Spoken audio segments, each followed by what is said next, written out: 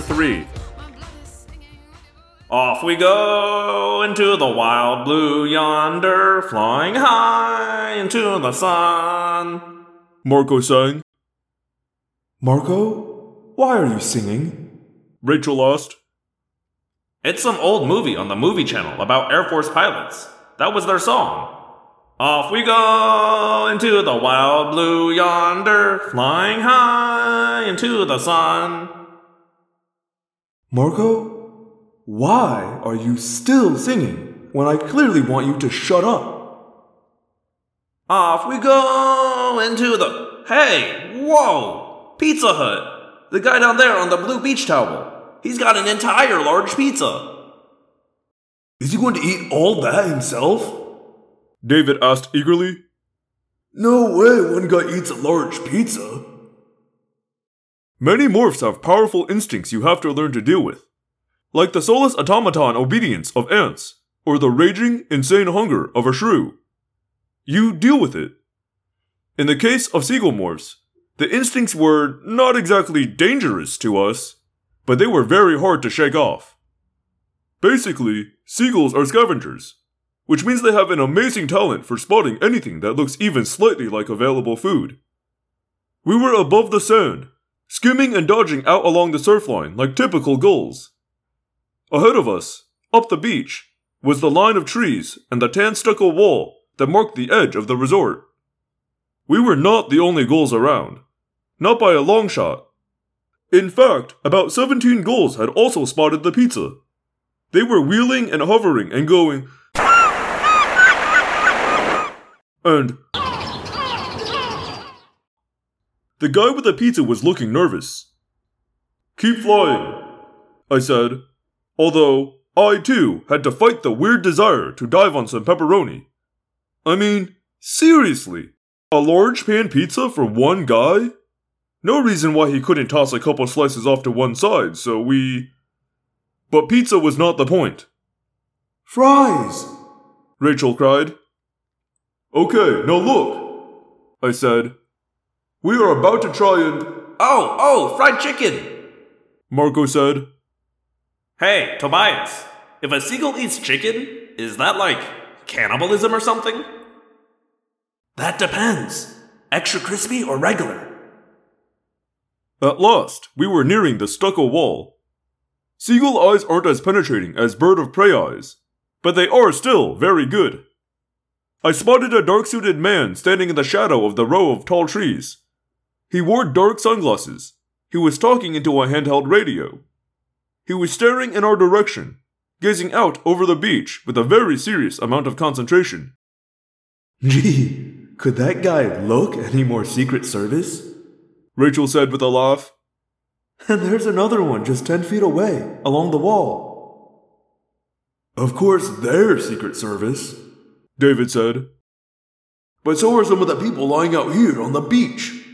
With something like this, probably half the people on the beach are security. And, of course, you're the big expert because your dad is a spy, Marco said with a definite sneer. He's with the National Security Agency, that's right, David said. Yeah? Well, now he's with the Yerk Security Agency, Marco muttered. Shut up, Marco, I snapped. That was over the line. Marco pouted for a moment or two as we oh so casually closed the distance between us and the wall. You're right, I was out of line. Sorry.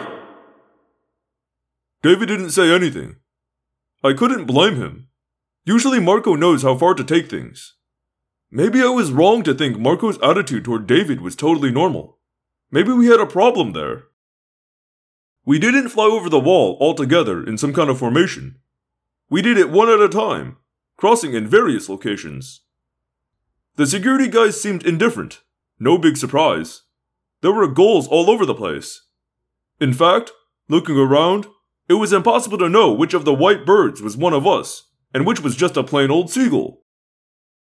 This is easy, David said. What's the big deal? As long as we just want to fly around, no big deal, I agreed. But we need to get inside some of these buildings. Maybe all these buildings. The question is, where do we begin? And how? Ax said. The resort had a dozen or more buildings. The main building was a large, multi-story, modern hotel shaped like an L. There was a lower, two-story portion stuck off to one side, probably a ballroom or whatever. Nestled in the crook of the L shape was a pool with a bar and a changing area. And down by the water were cabins, like individual homes separated from the others by hedges and trees. The grounds were lush with trimmed grass and precise shrubbery and trees. A 9-hole golf course began at the back side of the main hotel. From the air, we could easily see the 2 presidential helicopters resting on a grass landing area. Uniformed Marine guards stood at attention by the doors of the helicopters. Okay, there is definitely some security on this place, Marco said. Guys on the roof? Guys in the bushes? Guys sitting in cars? Guys out on the golf course pretending to play golf. It looks like Men in Black 2 around here. These guys all have the same suit. Then I spotted something that raised my spirits a little. Look, canine teams! Below me, a German shepherd walked with yet another Man in Black. The dog was sniffing in bushes, either looking for a place to pee or searching for bombs.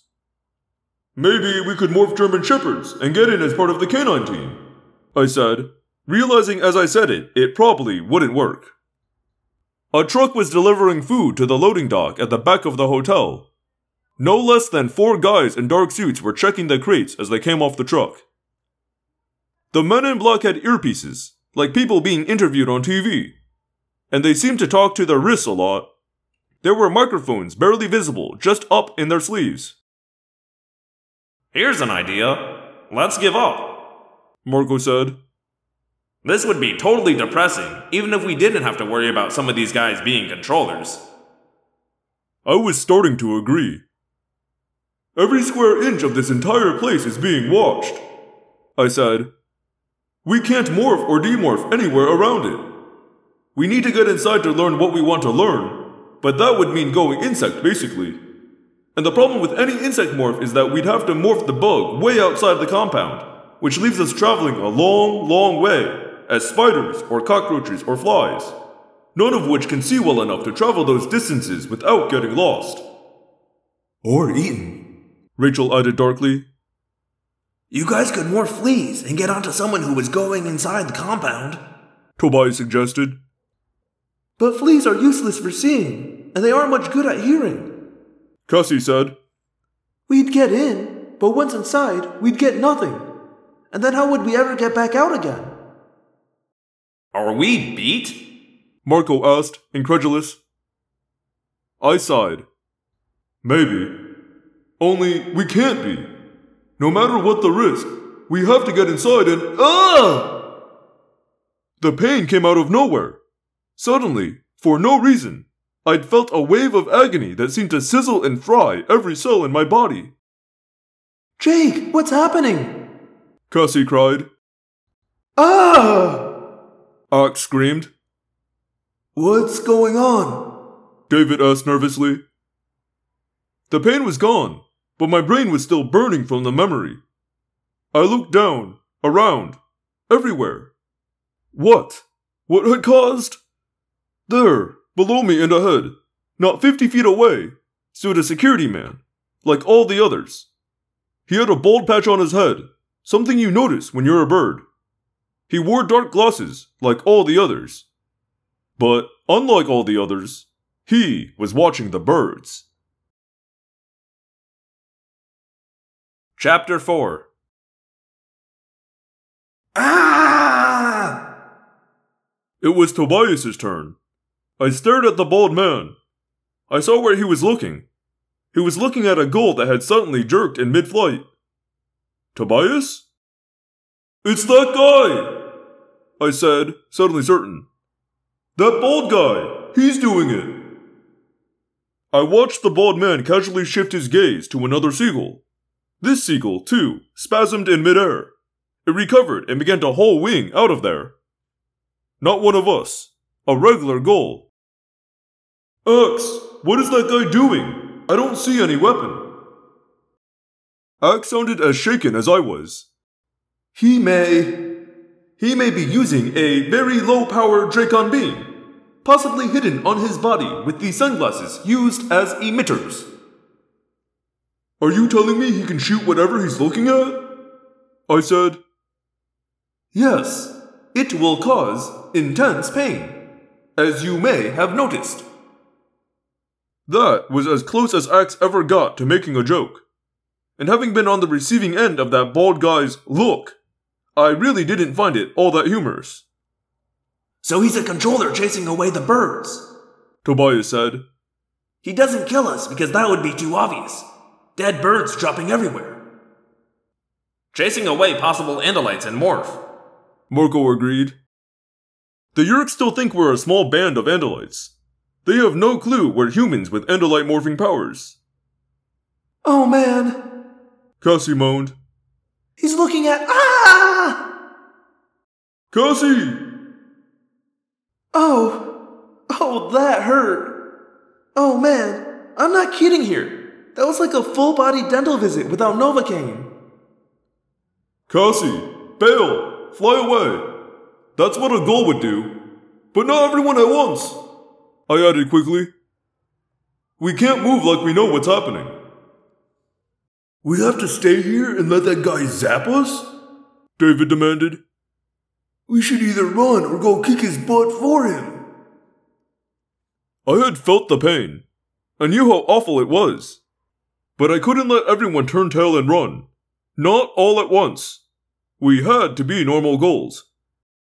Still, I knew how the others felt. I felt it too, floating helpless and exposed in midair, waiting for the bald man to hit me again. He's looking at me, David yelled. What am I supposed to do? Nothing, I grated. Take it, then you can bail. Ah! I felt like the creep of the universe making David take the hit. But we couldn't give ourselves away. That would confirm to the Yeerks that we were attempting to enter the facility. I saw David spasm. I knew the pain he had just endured. The part of my brain that wasn't busy feeling guilty wondered how he'd react. Okay, that was a major ouchie, David said. Now can I get out of here? Yeah, fly, I said. And, by the way, David, good job. Thanks, he said, sounding sincere. Then, in a sarcastic tone, he added, Thanks a lot. I watched him fly away. Axe and Tobias and Rachel had all managed to casually, naturally, circle away out of the bald man's line of sight.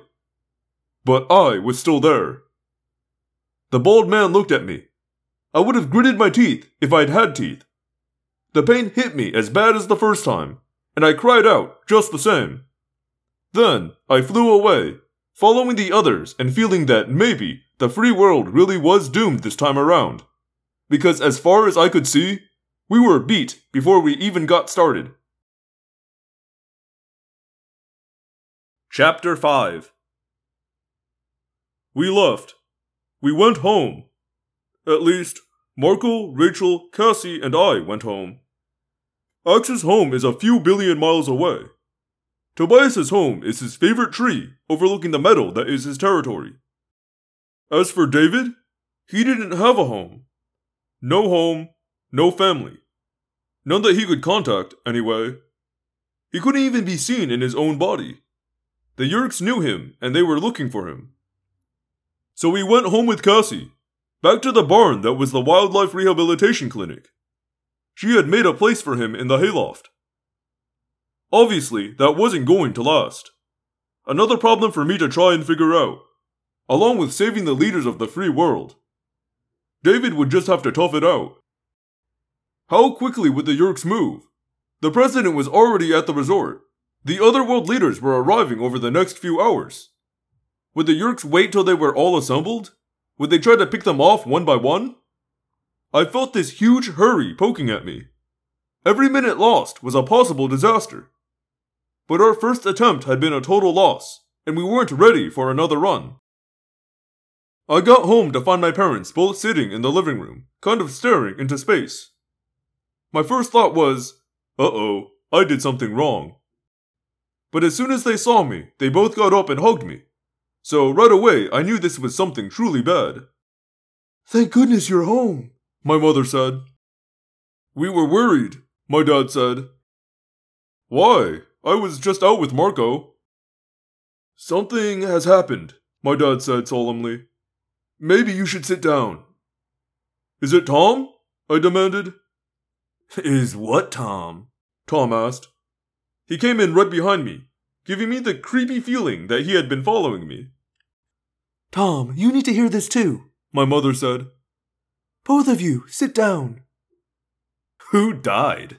Tom said, joking. Or, to be more accurate, the yerk in his head made the dumb joke because it was the kind of dumb joke Tom would make. My mom and dad gave Tom this hollow-eyed look. My mother said, It's your cousin, Sadler. He was riding his bike and was hit by a car. He's alive, but the injuries are very severe. He's in intensive care. I'm ashamed to admit that my first reaction was not, poor Sadler. Instead, I wondered what impact this would have on my plans. Partly, that's because Sadler was not a cousin I was close to. He was 2 years older and, to be honest, kind of a jerk. When we were little and our parents made us play together, he was the kind of kid who'd break something and then blame me. It was pretty awful to think he was so badly hurt, but at the same time, I was trying to figure out how this affected me. Sadler and his family lived in a small town about 100 miles away. Your mother and I are going to drive down right away to help Ellen and George with the other kids. They think they'll probably move Sadler to Children's Hospital here in town in a day or two, My mom cut in. This means you two will be on your own today and tomorrow. Tom and I exchanged a look. Both of us were calculating what this meant. We each had a hidden agenda. Tom didn't know mine. If Tom ever found out what I did when I wasn't at home or at school, that would be the end of my freedom. Probably the end of my life. Then, after Sadler is moved here, his parents and the kids will probably stay with us at least a few days. That pretty well froze the blood in my veins. Sadler has 3 siblings, Justin, Brooke, and Forrest. Forrest is 2 years old and is basically the devil. I'm exaggerating, but only slightly. Why can't they stay with Rachel's family? Tom asked. They're cousins too. Well, since Rachel's mom and dad got divorced, Ellen and George haven't felt like they were all that close to Rachel's mom. Lucky Rachel, Tom muttered. This all left me feeling even more disturbed than before. I felt guilty for not feeling sorry for Sadler right away. I felt guilty for caring that his family would be staying with us. I even felt guilty for thinking it was a relief that my mom and dad would be gone for the next day or so. All that, piled on top of the fact that I felt guilty because while I was sitting around feeling guilty, the leaders of the free world were possibly being infested with yerks. I felt like my head was going to burst. I felt like I needed to sleep for about 14 hours. But I wasn't going to sleep. Not that night. Or the next. In fact, it was going to be a long time before I slept again. Hello, Phantomorphs, and thank you for listening to another episode of Audiomorphs, the Animorphs auditory experience. As always, this is your host, Daniel. I don't have too much to say here this week, so let's just get to those good old end-show notes that you love to hear. Such classics as, you can reach me at Gmail, audiomorphscast@gmail.com, on Tumblr, audiomorphscast.tumblr.com, through my website, theapocalypse.com, that's The Apocalypse, like apocalypse, but with a D in the middle, and now on Twitter, at Audiomorphs, which is also where you want to look. If this show's ever late, I'll be putting announcements regarding those kind of things on the Twitter. You might also remember such great end show notes as, if you use Apple Podcasts and like to leave me a rating and or review, I sure would appreciate that. Or if you'd like to tell a friend, I'd appreciate that as well. And who could forget such classics as be sure to check out my aforementioned website, theapocalypse.com, where I host all my creative endeavors, which at this point really just means my other podcast, Into the Rewatch Podcast, where me and my friend Jesse rewatch stuff. We're currently in Season 3 of Riverdale and having a lot of fun. I think that's all the notes I got. If I missed anything, well, we'll get it next time. So thank you all for listening, and I will see you all next week. My name is Daniel, and I believe one day the Andalites will come. Until then, we fight.